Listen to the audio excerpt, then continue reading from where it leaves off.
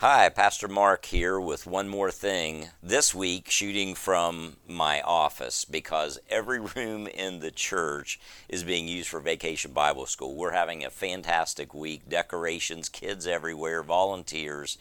So, just wanted to share something brief with you this week, and it's on the heels of the message Sunday on Father's Day.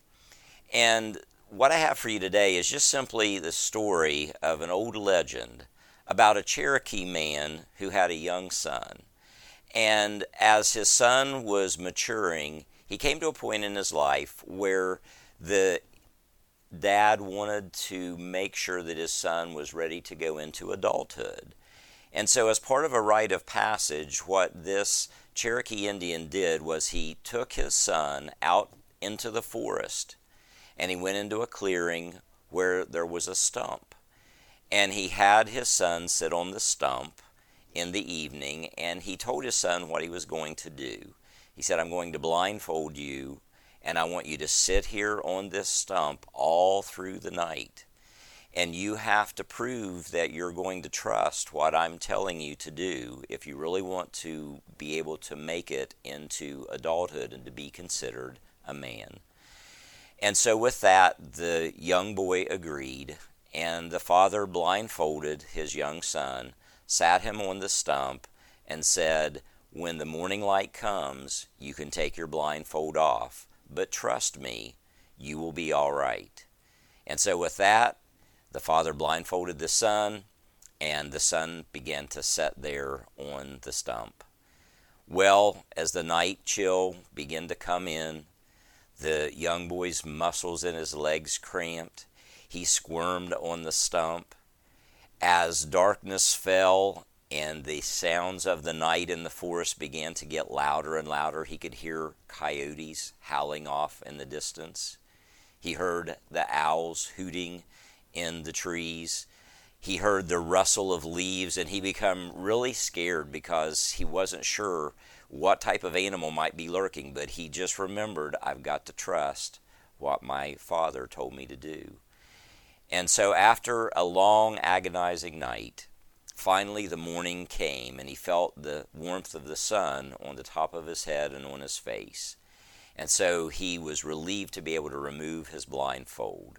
And when he removed his blindfold, to his amazement, there in the clearing, sitting on another stump, was his father, who had been sitting with him the entire night, watching over him to make sure he was safe. Now, that might seem like a silly story to some of you, but it really is an indication and an example of how God wants us to learn to trust Him in our lives. When we might not feel His presence, when we're going through a difficult time with an illness or a troubled time, and we might think, God, where are you? God is right there with us, watching over us. We need to learn to trust Him, because when God is silent, it doesn't mean that He's not at work, and it doesn't mean that He doesn't care for us. So remember that when you're going through a difficult time. And in fact, one of the ways that God works for us when we're going through difficult times is He works through people. His Holy Spirit working in the lives of others to come alongside and help us through a difficult time. There's a scripture verse in 2 Corinthians chapter 1, verses 3 through 4 that says this, Blessed be the God and Father of our Lord Jesus Christ, the God of all mercies and comfort, who comforts us in all of our tribulation, so that we in turn might be able to comfort others when they're going through difficult times. Now, I'm paraphrasing that, but what that verse reminds us is that God works through people, and as God works through people to help us, and we receive that comfort in our distress, even when we're not sure, God, where are you? Why is this happening to me? Why are you letting this happen? When we trust God and receive help from others, then He also is preparing us to help someone else that's going through a similar type of problem in life. So I hope that will encourage you, again, on the heels of Father's Day, and with Vacation Bible School this week, a little story there as a reminder of God's love for us, even when we feel all alone. God bless you.